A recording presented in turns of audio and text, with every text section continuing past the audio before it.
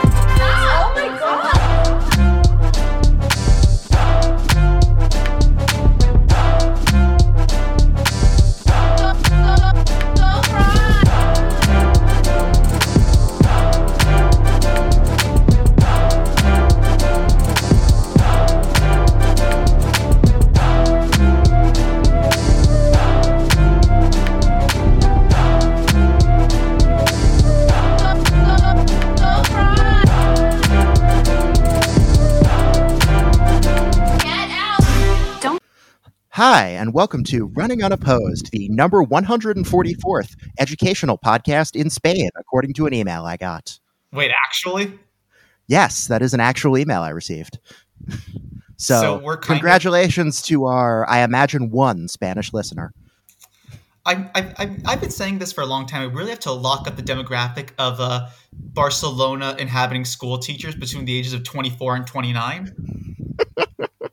Yeah, I think this is the first time we've ever mentioned Spain on the podcast. So I think it is literally one guy, and I think I know who it is. Who is it? It's a guy in the Corner Spatey Discord who's Spanish. Oh, I think it's literally just him. I was really hoping you'd say like Pedro Sanchez or... Pedro Sanchez, if you are our listener, please email the podcast. Or wait, who's the guy who runs Vox? I hope it's not him. Oh fuck! What's the guy who runs Fox's name? I don't remember. Salvador Abascal, I think is his name. Yeah. No, that's a Mexican politician. Yeah, wait, Gavrilo, can you say something? Yeah, I can say whatever you want me to say. That's right. So that's our surprise for this week. We have our first guest, our second Gabriel, in a way, and our first European politician. Wait, it's not Salvador Abascal, it's Santiago Abascal. Yes, it is. So we are going to be covering Vojislav Šešelj, I think. That was pretty bad. Okay, let me jump in there. It's pronounced Vojislav Šešelj. Vojislav Šešelj. Yeah, it's not a sound you have in English, but okay. I'm gonna be saying it a lot throughout the episode, so hopefully you learn. All right. Would you mind typing that name into the chat just so I know how it's spelled? I mean, it's in the script. I don't have the script. Yeah. Oh yeah, I never sent him the script. Sure. That's actually good. It could be a surprise. There are a bunch of very appalling quotes, so to say, that you could maybe benefit from hearing first live on air. And last thing before we get into it, I just want to thank Remix Maniacs for our new theme song. Oh. Yeah. You guys will hear it when the episode drops. It rocks. I was just anticipating it just now. I was no. I'm just editing it in after. I'm just editing it in after. Cool. Don't worry. Right. Right. Well. Take us away. Okay. So, I mean, we're talking about Vojislav Šešelj, who is a very prominent right-wing figure, very popular in Serbian nationalist circles. Well, in a certain sect of Serbian nationalists. But a lot of the story that we're going to cover takes part during the era in which Yugoslavia was still a country. So how much do you know about it? How much of a background do you need me to explain? Because I can go very far back, but I don't think we have all the time in the world. So in 1945, the partisans won the war. That's true, but it was a country even before then. Okay, so that's true. So there was the kingdom.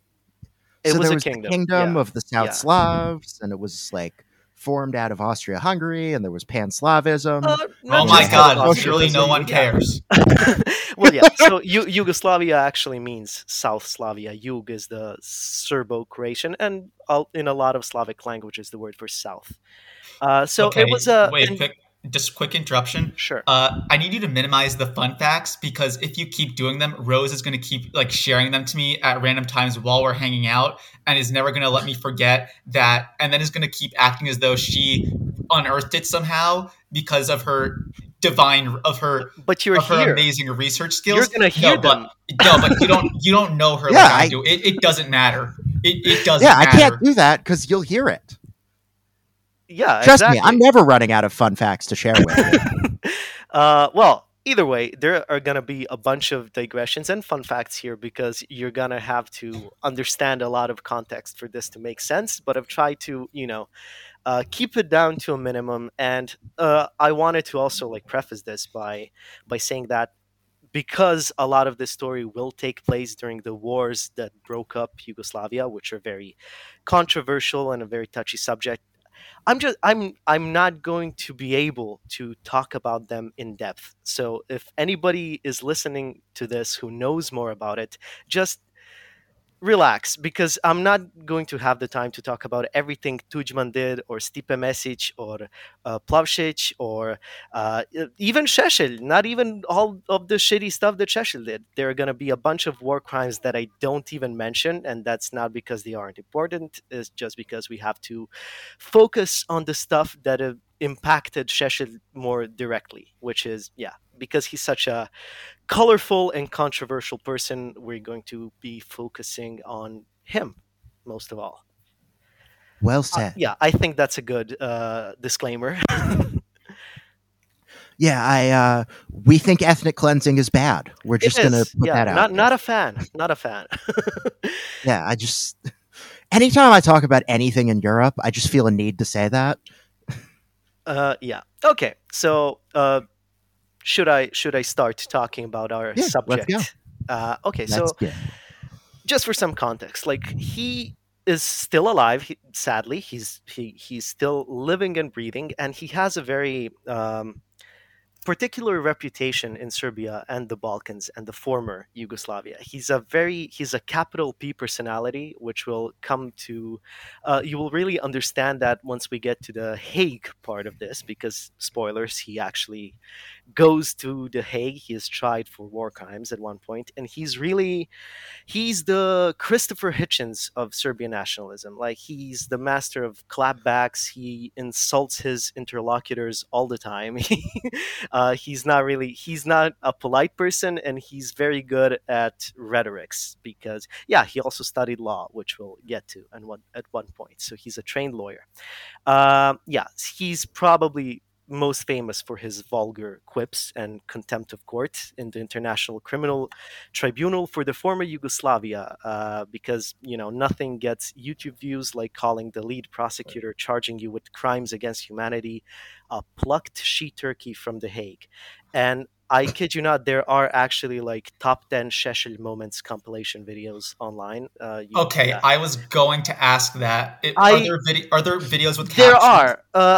There aren't many of them with captions. Or not with captions, but I translated a lot of them. And something that's really, also very particular about Šešelj's performances is that he also has a very noticeable, well, if you speak Serbian, he has a very noticeable, speech impediment. And he doesn't care. Like, he's a very good, orator despite that. Well, good. He's a very effective orator. He's a very bad person with a bad ideology, but he's a very effective performer, so to say. Are there videos on the internet, and this is not a joke question, I'm actually fully serious, since you said there's compilations videos, are there videos that go around on Instagram and Twitter and those platforms with captions such as "Epic hero owns cuck German prosecutor in court, see"?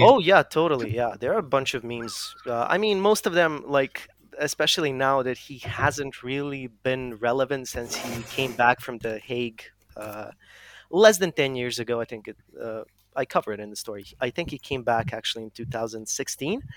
But he hasn't been really relevant since then. So most memes about him are veering into like boomer Facebook territory. It's not really something that the kids share.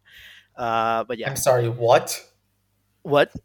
Are there Facebook Yeah, groups that are just devoted to sharing memes about this guy? Absolutely, there are. Yeah. Or are there people on Twitter in Serbia whose profile photo is this guy with laser eyes? Well, I don't know about the laser eyes. I'm not sure about the intersection of based Chad Sigma male memers and Serbian radicals, but yeah, there definitely are fans of his on Twitter. His party still exists. Yeah, one thing I found interesting about him is there's very little about him in the English language media outside of news reports from the Yugoslav wars. Yeah. Because it's not like with Arkan, where he like became this big figure in Western media. Like he very much stayed in Serbia. I guess so, but he does. There will be.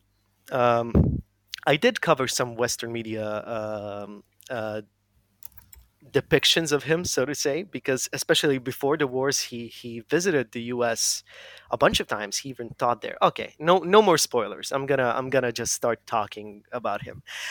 First of all, Gabe, if you haven't seen him, you should definitely Google what he looks like, because he's a very Baron Harkonnen-esque figure. Looked him up, not what I expected him to look like. Also, not quite as short as I imagined him to be. Apparently, he's huge. Very tall. He's very tall. Yeah. For some reason, I looked at his face and I thought to myself, like, yeah, you're about 5'7". No, I think about half his body mass is cancer, though. So that's good. Christ. No, people joke about cancer having him. Because he's a bad person and you can get away with that. Yeah, I was gonna say usually I don't try to make jokes like that, but this guy kind of sucks. I don't really care about sparing his feelings. Yeah. Yeah, as soon as I saw that his political party used to have a paramilitary wing, I was like, oh boy. Yeah. So okay, let's see how that came about. So he was born in 1954 in Sarajevo to a Herzegovinian Serb family. So Sarajevo is today the capital of Bosnia and Herzegovina. It was the capital then as well, but Bosnia was still a part of Yugoslavia. It was one of the 6 federal republics. So that's today Slovenia, Croatia, Bosnia, Serbia, and Macedonia, or Northern Macedonia if you like NATO. So I'm not sure to what extent this affected his political upbringing. I mean, you'll get a sense of that as we go on. But his dad did fight in World War II as one of Tito's communist partisans, while his mom has a very remarkable last name of Misita. And she's related to a famous Chetnik. Chetniks were Yugoslav, mostly Serbian royalists and Axis collaborators during World War II. But we'll explain that more in depth as we go on, because Chetnik is one of those terms that will be making a reappearance. So Yugoslavia was a very multi-ethnic, multi-religious society at the time. And you really have to know that. You really need that context, because Bosnia was the most mixed of all the federal republics in that respect. For example, Šešelj attended 2 primary schools. The first one was named after Vladimir Nazor, who was a Croatian communist poet, and the second one was called Brotherhood and Unity, which was the motto of the Communist Party of Yugoslavia and the partisan movement.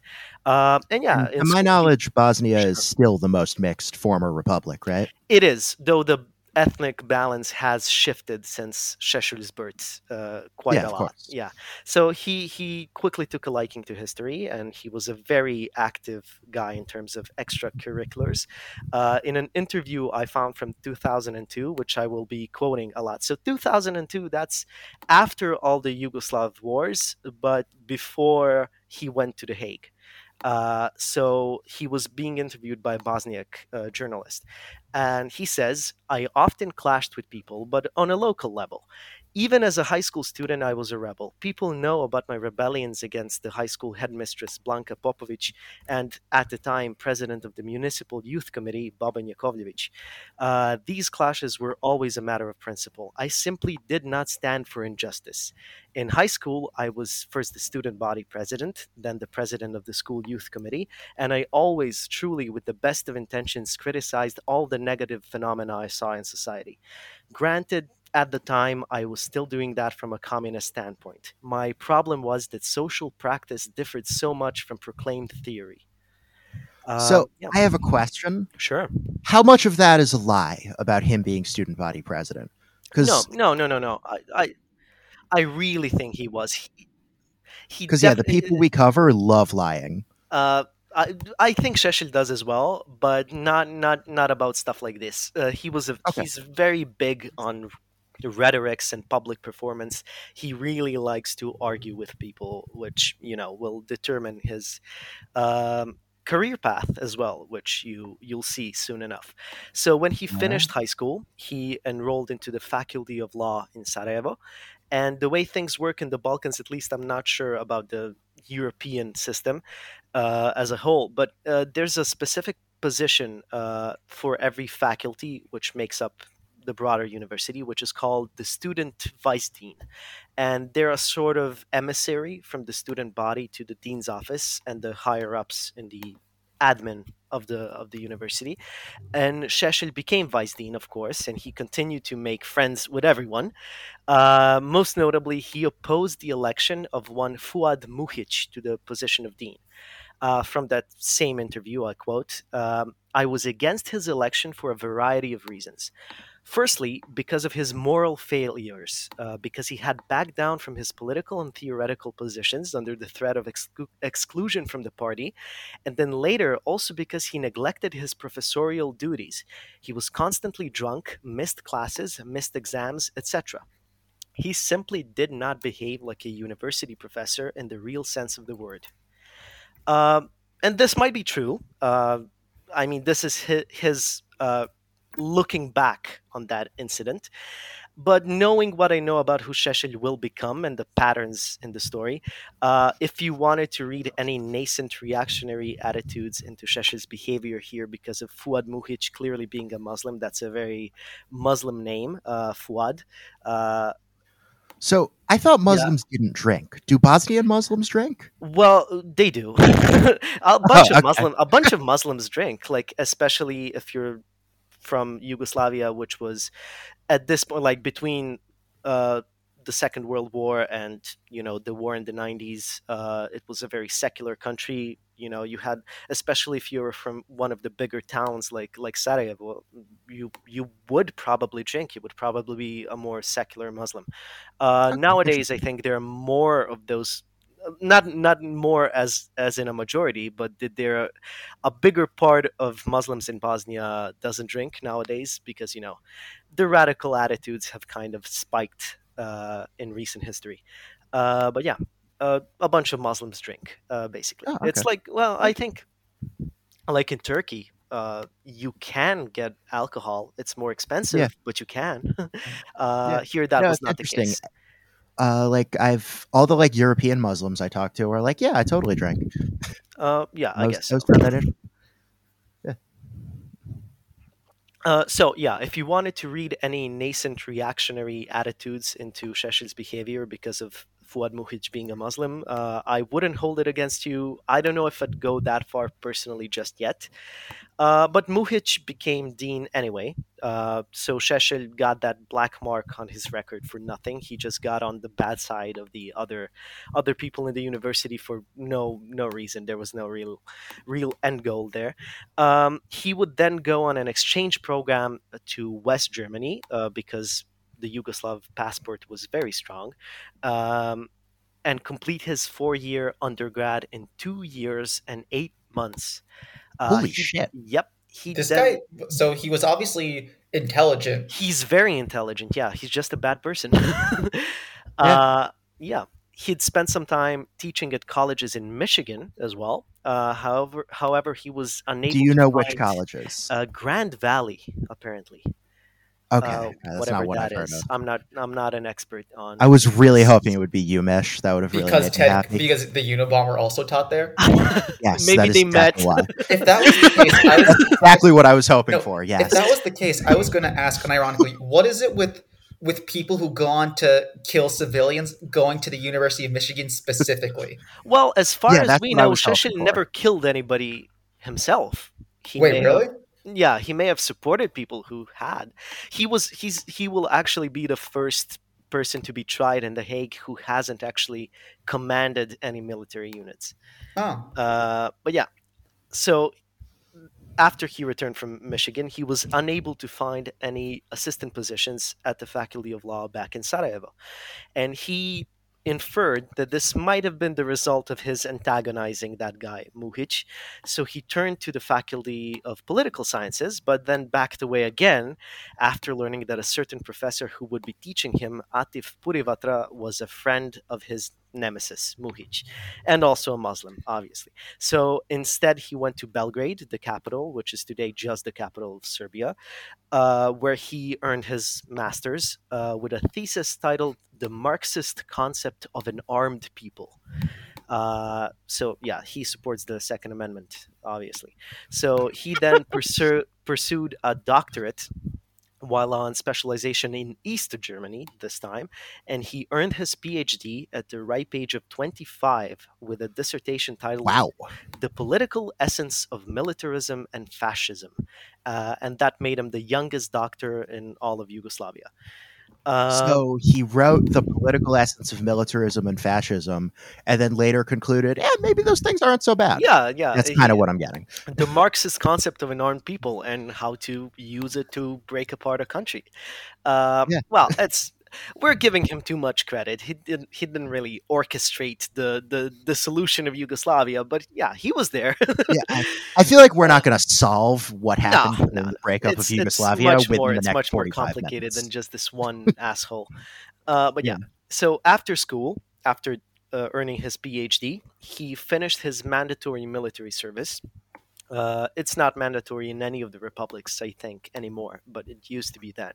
So he returned to academia, but then he felt like certain professors just kept impeding his career. In his book, which is translated as A Campaign Against a Heretic, which I don't think really does justice to the original title, which is Haika na Heretika. And Haika, that's kind of like a hunting party. Like he felt persecuted. Apparently, he's the heretic. He's the titular heretic. Okay, so he explains the origins of this conflict, this incident, in a 1981 article that's quoted there. And the explanation is very long-winded. Even if I translated all of it, it's a bunch of ideological mumbo jumbo, and it would take too long to read on a podcast. You don't have the audience for that yet. But basically, he accuses. I admire your optimism. Yeah, I've got your back. I think our viewer would really enjoy it. What about Pedro? One day, maybe we can be the 100th most popular educational podcast in Spain.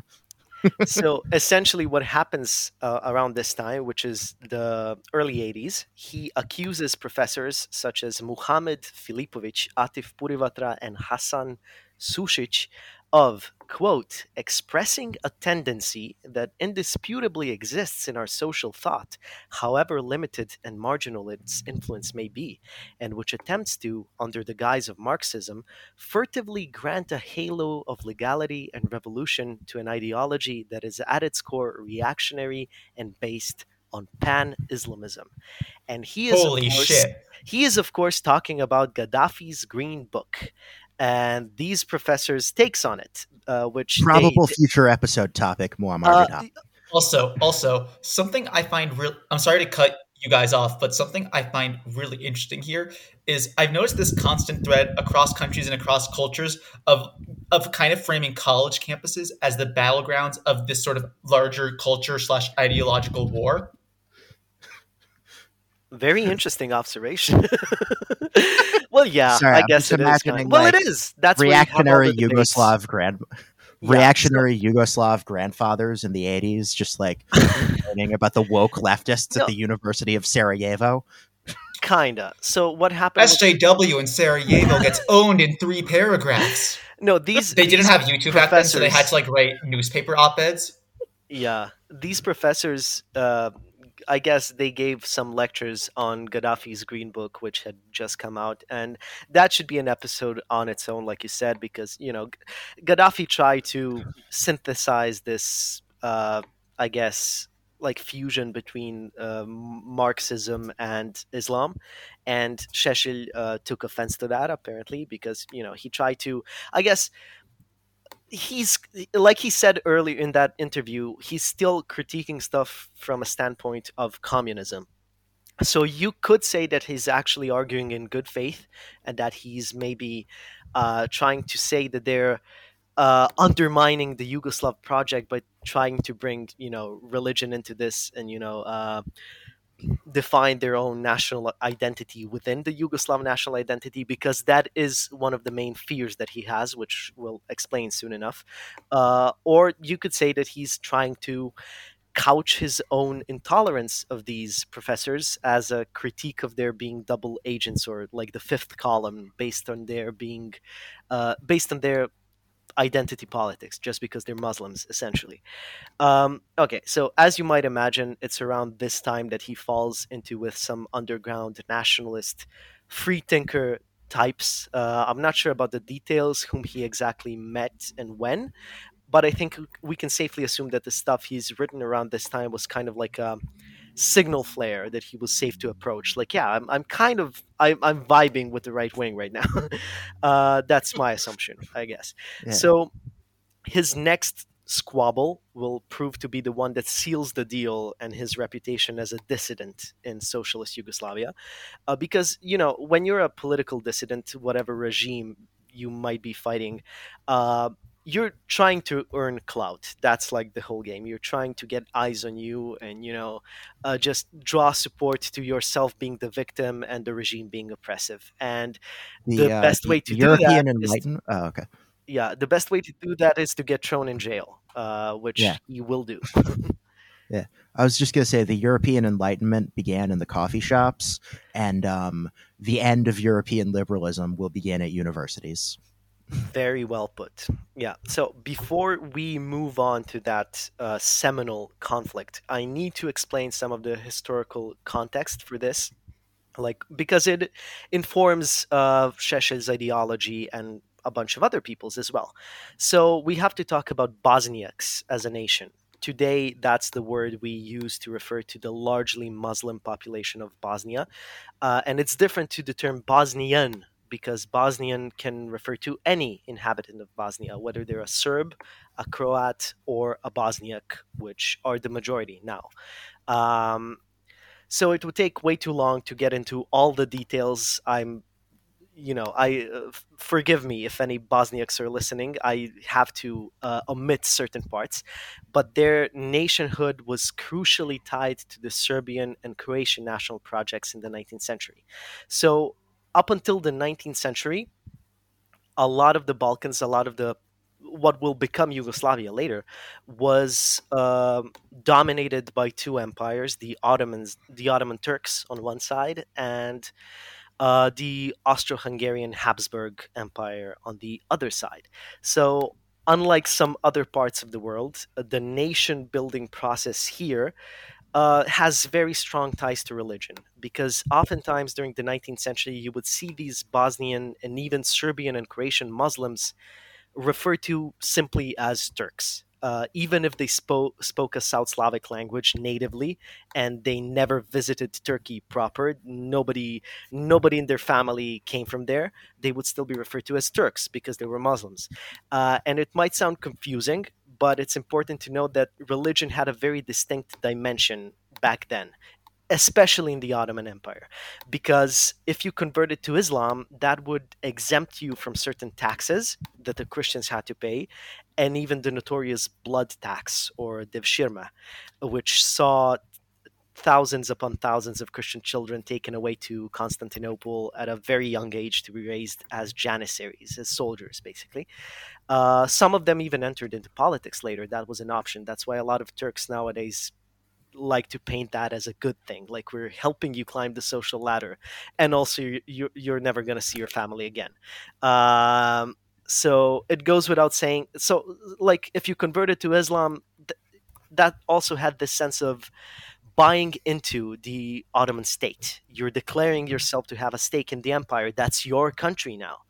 And it goes without saying that once the national revolutions in the Balkans started firing up, like the Greek uprising, the Serbian uprisings later, if you're a Balkan Muslim, you stood to lose a lot. And after the wars of independence mostly ended in the late 19th century, the Serbian and Croatian bourgeoisies who were engaged in their own philosophizing and theorizing about what their respective nation states should be and what territories ought to belong to them, they began conceiving of Bosnian Muslims as Islamized Serbs and Croats, which, can be argued, fair enough, if you believe that the Serbian and Croatian identities preceded this era in some substantial way in which a Bosnian identity did not. Bottom line, they had a vested interest in preventing a separate Bosniak identity from developing. So eventually, after World War I ended, the name of the newly formed country reflected who was thought to be a real ethnicity, quote unquote, and who wasn't. So the country was first called the Kingdom of Serbs, Croats, and Slovenes. So none of those Macedonians, Montenegrins, Bosnians, that's not a thing. It was only renamed into Yugoslavia a decade or so later. We can skip the first half of the 20th century. It's not very relevant. Not much changed in terms of formal or administrative recognition of Bosnians, or Bosniaks, I should say. We'll pick things up from after World War II. I'm going to read a paragraph straight from Wikipedia, but it's the most concise account of what changed in that short time. So, quote, during the socialist Yugoslav period, the Muslims continued to be treated as a religious group instead of an ethnic group. In the 1948 census, Bosnia and Herzegovina's Muslims had three options in the census: Serb Muslim, Croat Muslim, and ethnically undeclared Muslim. In the 1953 census, the category Yugoslav, ethnically undeclared, was introduced, and the overwhelming majority of those who declared themselves as such were Muslims. Aleksandar Ranković, who was like the leader of the Yugoslav KGB, that's basically his role, and other Serb communist members opposed the recognition of Bosnian Muslim nationality. Muslim members of the Communist Party continued in their efforts to get Tito to support their position for recognition. For the uninitiated, Tito was the lifelong president of Yugoslavia until he died in 1980. The Bosnian Muslims were recognized as an ethnic group in 1961, but not as a nationality. And in 1964, the Fourth Congress of the Bosnian Party assured the Bosnian Muslims the right to self-determination.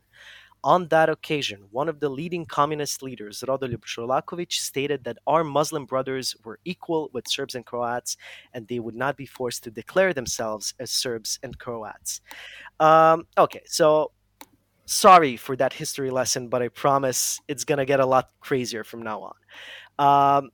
Just one last quote on that topic. Josip Broz Tito, the president, who had a whole cult of personality and still has to some extent around him, he said on the topic, people should be allowed to be nationally undefined citizens of Yugoslavia if they so wish, whether that man is a Bosnian or a Herzegovinian. On the outside, people refer to you as Bosnians anyway, whether you're a Muslim, a Serb, or a Croat. And I really like that quote because you can read it both ways. Whether you think that Bosniaks should be a nationality or not, because he says people should be allowed to be Yugoslavs of undefined nationality, and then proposes Bosnian and Herzegovinian be added to the census clearly in the sense of I am a Yugoslav from the geographic region of Bosnia and Herzegovina. But then in the last part of the quote, he says he uses Muslim as a distinct identity from Serb and Croat, which are undisputedly national identities. So that's kind of ambiguous. I hope that this put Šešelj's protestations against those Muslim academics in another light slightly. And I'm going to read another quote of his from that interview later. And let me remind you, the guy interviewing him is a Bosniak. He is a Muslim. So he says, Mr. Šešelj, I'm under the impression that Serbian nationalists hate yet respect Croats, whereas the situation is different with Bosniaks. They despise them and do not accept their being a nation. What do you think about that? Well, we'd have to clear a few things up here. What are Bosniaks? If we're talking about three different peoples here, we're talking about Serbs, Croats, and Muslims. Bosniak is the new nomenclature. I think it's not quite apt, since I'm a Bosniak too. I was born in Bosnia. My mother and father are from there, as are their parents and their parents' parents. How come you can be a Bosniak and I can't? And the interviewer says, you can too. And she says, well, then we're Bosniaks. But that's a regional distinction. As far as Muslims as a nation are concerned, I contest their nationhood as a sociologist and scientist. What are Muslims? Those are Serbs whose ancestors switched from the Orthodox Christian to the Islamic faith, some centuries, others 50 years ago. They retain the Serbian language, many Serbian customs, and many of them a Serbian national consciousness. Those are historical facts, but I would not dare force someone who thinks or claims that they are not a Serb to be one. I think it's so beautiful to be a part of the Serbian nation that it would be offensive to force someone into being part of it if they don't want to. And I need you to remember that last phrase because it's a surprise tool that we'll use later against. Yeah, not forcing people to be part of the Serbian nation seems like a thing that you might go back on. Yeah, I'm gonna. Small spoiler here, but he will actually later in The Hague say the complete opposite thing. Also, Yeah. A note for our listeners, saying they shouldn't be part of us if they don't want to has often been used as a justification for ethnic violence and separation by saying, well, it's not us, they don't want to be part of us. They can be part of their own people, just not us. They can stay here if they assimilate, but they don't want to. Yeah, I do wonder. So, like, I know there's Muslims in Serbia. Do they consider themselves Bosniaks? Actually, or do they consider themselves weirdly, maybe counterintuitively, but yes, there are a lot of Muslims in Western Serbia and the part of Serbia that we call Sanjak or Raška. But yeah, ever since the Bosniak nomenclature, as Šešelj puts it, took off in Bosnia proper, they've actually started declaring themselves Bosniaks as well, even though a lot, like some of them don't even have ties to Bosnia as a region. Like they're not from there, their families aren't from there. A lot of them are actually provably of Albanian origin, for example, but they've become Slavicized over the decades, over the centuries, and now that they are like Slavicized Muslims, they declare themselves as Bosniaks as well, which is interesting. They're one of the bigger parties in Serbia nowadays is their representative party, so to say. Yeah, I feel like when people here talk about the breakup of Yugoslavia and the Yugoslav wars, we frame it as exclusively an ethnic thing. But from reading parts of your script, it seems like there's much more of a religious dimension than I previously thought. Well, it's also because the ethnic identity has been, for better or worse, tied to religion, like I explained earlier. Sometimes even the nationalists themselves try to distance themselves from it. Like, for example, a lot of Serbian nationalists, Šešelj will actually mention that later, think that Dalmatia, which is nowadays Southern Croatia, even though if you're a Dalmatian, you hate to be called Southern Croatian, you're Dalmatian, you know. A lot of Serbian nationalists think that Dalmatia was supposed to be theirs, was supposed to be part of Serbia because the religion there doesn't matter, even though everybody there is Catholic. You can be Serbian Catholic. But that comes later, you know, when the nation building processes were going on, you were definitely going to be like, no, you have to be Orthodox to be a Serbian. An interesting tidbit about this interview that I'm going to quote a lot because it touches on a lot of the funny parts of Šešelj's life before he went to The Hague. So the journalist who interviewed him, What a sentence. yeah, the journalist was a Bosniak, and he interviewed Šešelj in Serbia, but that was in 2002, so the borders were still kind of fresh, and he was held up at the border and kind of interrogated by police about the questions he was going to ask Šešelj and stuff like that, because Šešelj had connections everywhere at the time. And when they met, Šešelj remarked that the last time he gave an interview for this paper under a slightly different name at the time, the name of the paper changed, not Šešelj's name, obviously, was in 1991, and that it ended with him punching out two of the journalists and getting his head smashed by a chair wielded by the third. So interesting. That is, that he is a big guy, so it does seem like it would take three people to take him down. Yeah. And he probably isn't afraid of sucker punching either, so I don't know why, but I can't get back past the fact of how tall he is. He is 6'5". Just looking at his photo, I expected him to be short. A lot of Serbian people are pretty tall, especially. Have you seen their basketball teams? Yeah, and a bunch of that. To be fair, it's basketball though. That's not representative of the general population. Exactly. Okay, but that means they have a lot of tall people, and especially Balkan people are very tall, especially from the Western Balkans, and especially from the region where Šešelj's family is from, the Herzegovina Dinaric Alps, the mountains. They breed a lot of tall people. But yeah, so essentially, Šešelj was accusing those professors of being a fifth column. So was he imagining things, rationalizing retroactively in this interview, or was he looking for a way to climb the ladder or gain clout when he accused of these professors of being pan-Islamists? Well, I'm not really sure about those three men in particular. I know next to nothing about their personal beliefs, but his fears weren't entirely unfounded, so to say. Alija Izetbegović, who would become the first president of an independent Bosnia later, actually verifiably was the pan-Islamist that people like Šešelj were afraid of. For example, in 1983, Izetbegović and some of his followers were convicted of Muslim nationalism and of disrupting the public peace, undermining socialism, and Izetbegović was sentenced to 14 years of prison, of which he would serve only 5.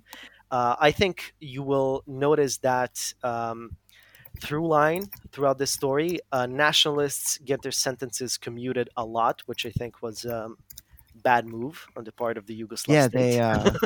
I just you saw what I posted in the chat, right? No, it's I wasn't looking at it. Better a room full of Serbian nationalists who love you than a room full of reactionary pan-Islamist sharks hungry as fuck. Yeah. Anyway, these currents did exist in society to a certain extent, at least. And the party whose official line was brotherhood and unity was playing whack-a-mole with them, just like with other nationalist cells, like the Croats and the Serbs. So earlier, when I quoted Tito about the Bosnian identity, he wasn't talking to himself. That was taken from a conversation that he had with Hamdija Pozderac, who was at the time president of the presidency of the Federal Republic of Bosnia and Herzegovina. So, president of the presidency? Yeah, okay, yeah.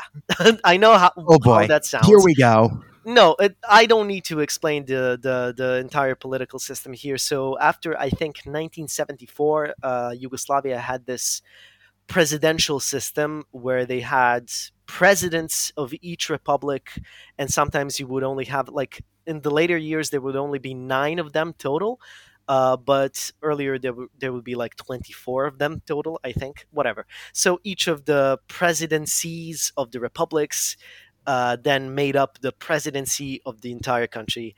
It was very complicated. Kind of like what Bosnia has now. Weirdly, yes, but also they have a NATO-backed viceroy who can do whatever he wants as well.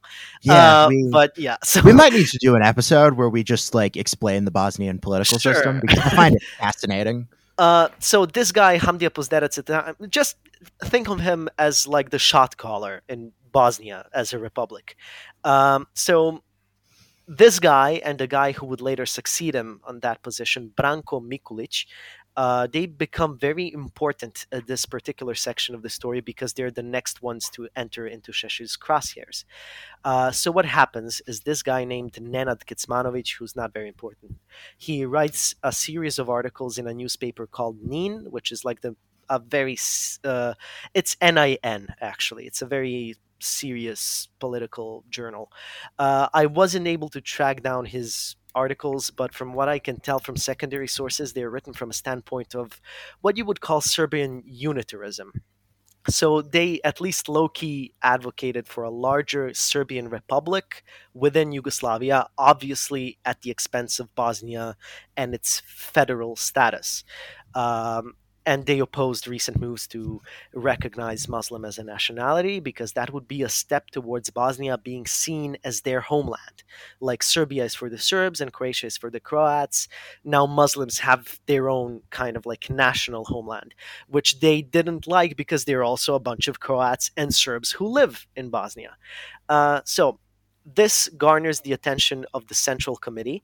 And like the Eye of Sauron, they like they just focus on this one guy and they reprimand him for this outburst of nationalism. And both Kecmanović and Šešelj at the time they work at the Sarajevo Faculty of Political Sciences, and Šešelj uses this opportunity to gain some clout. So he jumps to Kecmanovic's defense and draws the ire to himself. So it seems like now he's switched from being more of like a communist Yugoslavia defender, definitely, yeah, to more of a Serbian national. Yeah, probably like in this period, that's where he kind of changed his ideologies or just starts sliding more to the right. So, did he ever talk about like why he did that, or was it just Well, I think I think you can glean that from what he'll say in this next section. And in his later interviews, which I will quote. So his Wikipedia page lists these as separate conflicts, but I think it's clear from that same interview that Šešelj was deliberately, strategically doing this next move as part of the so-called Kecmanović affair. So, quote, "What do you think of Brano Miljuš today?" And Šešelj says, "I didn't really have an opinion of Brano Miljuš even back then. I couldn't really do anything to him at the time. He was an apparatchik doing his job. It just so happened that in that moment he came in very handy for me to use him to start up this affair about a plagiarism in his master's dissertation, because his mentor was Hamdija Pozderac. For me, that was a way of helping out Nenad Kecmanović, against whom an entire avalanche of accusations was levied, due to his writings in the Belgradian NIN. So I tried to strike a balance by going directly after Hamdija Pozderac, which Hamdi understood. The consequences of the move were such that the campaign against Kecmanović subsided and everything was directed against me instead." So to clarify... So he stole his clout, basically. Exactly. So what happened? What exactly happened? Šešelj trawled through this guy, Miljuš, his master thesis. And Miljuš was a protege of sorts of the two guys that I mentioned earlier, the shot callers in Bosnia. And Šešelj accused their boy of plagiarizing more than 40 pages of his thesis from published works by Marx and Edvard Kardelj, who used to be Tito's right-hand man. He was this Slovene Marxist theoretician. So this resulted in the faculty being divided between Šešelj and Pozderac's sides. And that was a power struggle that Šešelj would not come out of triumphant. He was expelled from Seems the... like that's happening a lot. Yeah. Don't worry, he'll start winning. I was going to say, this guy doesn't seem... I think maybe I should worry. Yeah, maybe you should, actually. Although, I mean, if he just kept taking L's, he would kind of be the Serbian Byron Looper, this guy who thinks he's destined for glory and then just keeps losing. No, he's going for a slingshot effect. He's like taking L so much that it catapults him to the stars, sort of. Yeah. So he's an all my losses was lessons guy. Yeah. So he was expelled from the Communist League, which was what the Yugoslav Communist Party was going by after 1952 for reasons we don't have to get into. So he was expelled in December of 1981. He continued his work, of course, but this time he actually was sidelined by everyone. He kept being relegated to smaller, less important posts. The thing was that Pozderac and his faction were succeeding in strengthening Bosnia's position as a federal unit on par with Serbia and Croatia. And the Serbian nationalists, such as Šešelj, started feeling Bosnia slip out of their fingers and try to fight back on whatever front they could. And Pozderac was positioning himself as the guy that everything, when it came to Bosnian affairs, that everything goes through him.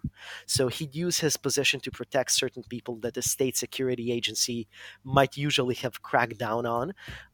And he also throws them a bone with some more far-out radicals, such as Alija Izetbegović group that we mentioned earlier, the Muslim nationalists. So Šešelj would go much the same way as Alija. After his latest outburst, he was constantly tailed by state security agents. And during the Sarajevo Winter Olympics in 1984, literally 1984, they'd corner him in a train and rifle through his suitcases and the writings that he had in them. And they took him to Belgrade and questioned him for 27 hours before releasing him and arresting him again on 2 separate occasions, like the weirdest sports fisherman ever. According to What were they Šešelj, arresting him for? oh, well, the usual suspicions of disturbing the public peace and subversive activities, stuff like that. So according to Šešelj, they had transcripts of various conversations that he had with close friends and were trying to get him to implicate them in order to be able to have another group trial of Serbs to strike an ethnic balance after convicting the Muslim nationalists led by Izetbegović. So that's his take on it, on the situation. They were trying to engineer another affair. Bosnia, right? Yeah. Sorry? Izetbegović later became the president of Bosnia, right? He did. He's the first president of independent Bosnia, the pan-Islamist himself. And his son was later the president as well, because that's how things work in the Balkans.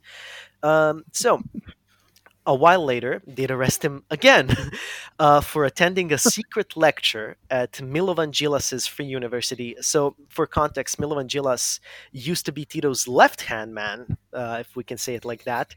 And then he became a dissident after he critiqued some of the party officials and their wives, actually, in a paper that he was in charge of.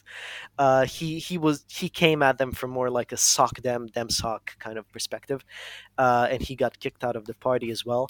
And then he started having these lectures, these secret lectures, which he called the Free University, this clandestine thing. And this is a weird and controversial event because the police went in and arrested 28 people. One of them died under unresolved circumstances. 6 went on a highly publicized trial. Šešelj was in prison for 4 days before being released, but he wouldn't even last a month on the outside. This is when things kick off. So as a couple of weeks later, the Slovene member of the Yugoslav presidency, a guy named Stane Dolanc, he goes, I literally can't explain this. He's such an incompetent guy, this Dolanc guy, which I will talk about later. But he goes on live TV to talk about the 40th anniversary of the State Security Agency. It's like the anniversary of the KGB. Like, why are you? Sure. Okay, cool. And 40 years of happy marriage. Yeah. So one thing leads to another, and he touches on recent events in this interview and the trial of the 6, which is very publicized, and then uses that opportunity to condemn an unpublished manuscript that the secret police found in Šešelj's home. Like this was a manuscript that nobody had read. But I guess so there was no point in condemning this. Yeah, It's but totally like pointless. maybe he was trying to get in front of it. Kinda, like, I don't know, but he just gave him free publicity. So from what I can tell, this Dolanc guy, he was a very clumsy guy. So much of his career was spent focusing on the problem of the resurgent nationalism in Yugoslavia. And every time he tried to crack down on it, he was extremely heavy-handed. He once described himself as the last Titoist. The Elmer Fudd of Yugoslavian socialism. Kinda, yeah. So supposedly once a journalist at a press conference made a loud joke at his expense and he got fired over it. And the media in Belgrade never liked Dolanc after that. So he was notorious for ordering hits on various nationalist emigres. And there were rumors of his personally protecting one potential state security agent known as Arkan. So I guess Rose knows. People might not. Arkan That will become went badly a for paramilitary him. leader. Yeah, Arkan will become a very famous paramilitary leader and war criminal later in the 90s, and he was rumored to have been a state security agent before that. So Dolanc also played an important role during the final years of Tito's rule, and many would say that he fumbled a lot of important turning points, such as the clashes with the Croatian nationalist Maspok movement at the time, and the purge of Serbian liberals, which happened, and the unrest in Kosovo in 1981, where he managed to earn the ire of both the Albanian and the Serbian sides. That's impressive. In her memoir, Jovanka Broz, who was Tito's last and most beloved wife, she stated that she considered Dolanc to be one of those who are most to blame for the breakup of this country and accused him of being a German spy. Cool. So, sounds like he might be a future episode too. Maybe not. He's not that interesting, I don't think. So, what's happening right now is the Communist League is Streisand affecting themselves into oblivion. Šešelj is sentenced to 8 years for his anarcho-liberal and nationalist tendencies and the crime of counter-revolutionary endangerment of the social order. He would get a fuck ton of clout in Yugoslavia for going to prison, and he started a hunger strike, which would even get the eyes of the foreign press on him. I was just struck with the similarity of how that happens in rap music, and then some weird Serbian nationalist guy doing a Hamilton style thing about him. That would be a very I wouldn't say that I would like to see that musical, but I would definitely see that musical if it came out. Was it you who sent me the Bandera hip opera? No, I think that was somebody else on the Discord. Anyway. Because that might be my favorite thing ever. What do you think right-wing shit posters did before the internet? Do you think they would just put things in newspaper op-eds being like, look, I rewrote Don Quixote but without the libs? I'm not sure how to answer that. What? I'm so I don't know. What? I'm so confused. No, I'm just saying. So now we have all these. What liberalism is present in Don Quixote to you? I'm not saying it is, but I'm saying they would see them. Yeah. Or do you think they would have? Or do you think they would have I'm trying to think of some timely stories from this era. Do you think they would have? I don't know. Do you think they would? Okay, I got one. No, I got one. Nothing happened in the 80s. Spanish geezers getting really mad about Bartolome de las Casas, calling him too woke. Oh, that happens, actually. That happens in real life. They actually do. Oh, my God. So anyway, so I couldn't verify this piece of info, even though it is on Wikipedia, so whatever, but it sounds very interesting.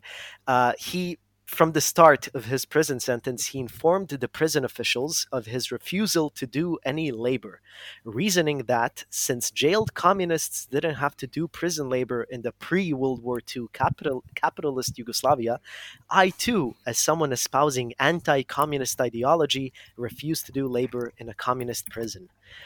Cool. Taking a stand for his ideals, I guess. His hunger strike, just like the IRA. Just like that probably inspired him, ironically. So his hunger strike, coupled with a lot of public outcry and official appeals, would get his sentence commuted to 6, then 4, then finally 2 years. And ironically, Dolanc is the one who grants him amnesty. What is it with this guy? He's a fucking idiot, apparently. He just keeps promoting Serbian nationalism. And he's supposedly the guy he's supposedly the guy who's who cracks down on nationalism every chance he gets. If you have him to thank for both Šešelj and Arkan, That's Maybe. already like a good percentage of it. How is he able to stick around? Does he have like dirt on people? Because if he's failing this much, I have trouble seeing what he brings to the table. Well, a lot. It's not like exactly. It's not direct democracy that gets these people elected. So once you're there, you kind of stick around. And I don't think he didn't stick around. Like he was also very old when he got into politics. He was a very late bloomer, so to say, and he occupied a lot of different positions before becoming president of Slovenia, basically. But yeah. Anyway, later that decade, Pozderac, the Bosnian official that I mentioned earlier, Pozderac himself would go down for corruption. And Šešelj wrote him a letter saying that if he ever ended up in prison and went on a hunger strike, he should drink enough fluids to keep the kidneys going, and he should try getting top bunk just in case. Very cheeky. Yeah, I don't know what that's a reference to. Prison rape, maybe? I don't know. Yeah, getting top bunk, like what? Yeah, I feel like couldn't someone just still like climb to the top bunk if they wanted to attack you? Yeah, I think if you're a rapist, height doesn't really stop you. Or if you're not even a rapist, just if you're just like, I don't know, just somebody who's looking to smash someone's skull in, I don't think you're gonna say, "Oh crap, on the top bunk." Well, better come back tomorrow. Yeah. Anyway, that was trademark Šešelj humor. Like, I lived, bitch. Basically, I got out of jail. Good luck. So in 1989, as things in the country are heating up, Šešelj goes to America, actually. And it's a sort of pilgrimage for him because he went there with the goal of meeting up with one Momčilo Đujić, who is one of the foremost Chetnik leaders during World War II, who had been living exiled in California for the past 40-odd years. And I have to make another short digression into history to explain what the Chetniks are. So the Chetniks were, like, after the Axis invaded Yugoslavia in 1941. The Chetniks were officially, like, they were the remnants of the official Yugoslav army. And they were very heterodox as well. But they also kind of, officially they were royalists because they were fighting on behalf of the exiled monarch. And after the communists joined the fray as well, a lot of the time the Chetniks would find themselves collaborating with the Germans and the Italians to fight back against the communists. So they're not good guys. There are a bunch of atrocities ascribed to them, especially to this guy, Momčilo Đujić, who went on to live in California, apparently. He escaped after World War II, presumably, with some outside help. So they take their name. So the World War II Chetniks, they aren't the original Chetniks. Chetniks used to be, like, while southern Serbia, Kosovo, and Macedonia, they were still part of the Ottoman Empire. Chetniks were these guerrilla fighters, especially the ones who favored the Serbian side. So when these guys during World War II became guerrilla fighters, they took their name from that sort of movement. And also they loved having this title of voivoda. And voivoda, you've probably heard the word before. Sometimes it's anglicized as voivod or something like that. For example, Dracula was a voivod, even though he was from Romania, not from officially a Slavic country. But that's a Slavic title. It exists in a bunch of countries. Like, for example, today the word duke, if I had to translate it into Serbian, I would say voivoda. But that's not what it means to the Chetniks. It's not like a landed title. It's not aristocracy or anything. It's like a military commander. It literally means war leader, voivoda. So yeah, that was a kind of rank that the Chetniks used. And Đujić was a Chetnik voivoda. And when Šešelj went to California to meet him, Đujić bestowed the title of voivoda on Šešelj. And he did so on the 28th of June, 1989. And that is a very symbolic date. The 28th of June is what's celebrated as Saint Vita's Day in Serbian Orthodoxy. That's also the day that the Battle of Kosovo, which is very important in Serbian tradition, took place in 1389. So, like, exactly 600 years to the day of Šešelj's voivodeship, I guess.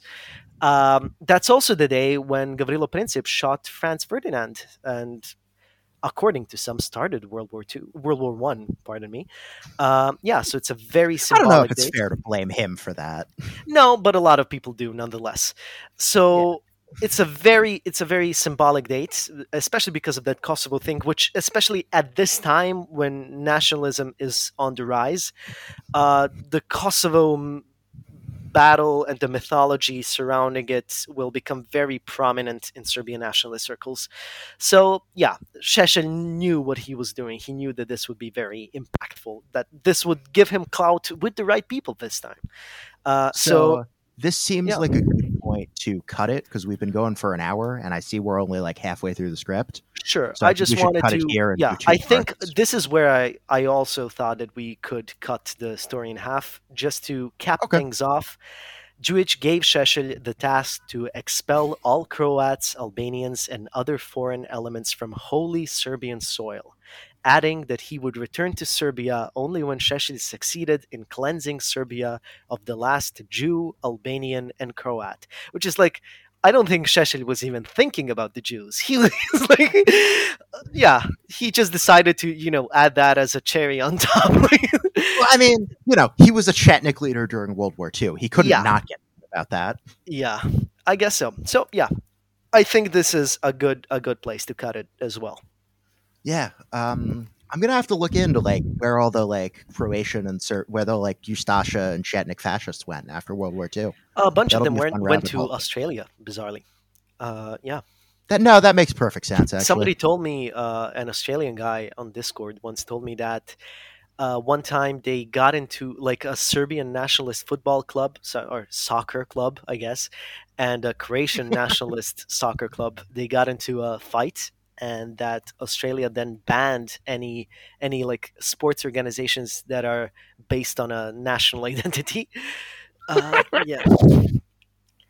Wow. Cool. All right. Well, I promise you, I had to give a lot of historical context here, but I promise you the second part is a lot more intense and a lot funnier, and there's a lot fewer historical details that I have to include. Okay, good. I stopped listening at about 2:30. I understand you, but I also I have to say it, otherwise it wouldn't make sense. So I think what we're gonna do is cut it here, and then we're gonna record part 2 now, but release it next week. So, listener, we shall see you guys next week, and for us in about 3 minutes. Yeah. See you then. See ya. Oh, Gavrilo, do you want to plug anything before we go? Not at all. I don't have any podcasts or anything. I can plug my Letterboxd. Yeah, go for it. Sure. It's burek au fromage. It's like omelette du fromage, like from Dexter. Yeah, that's the reference. But burek is a dish that I enjoy. So, cool. All right. So, yeah, follow us on Twitter at OpposedPod. Email us at runningonopposedpod@gmail.com. And listener, get your strong alcohol ready. Crank up that turbo folk, because we're staying in Serbia.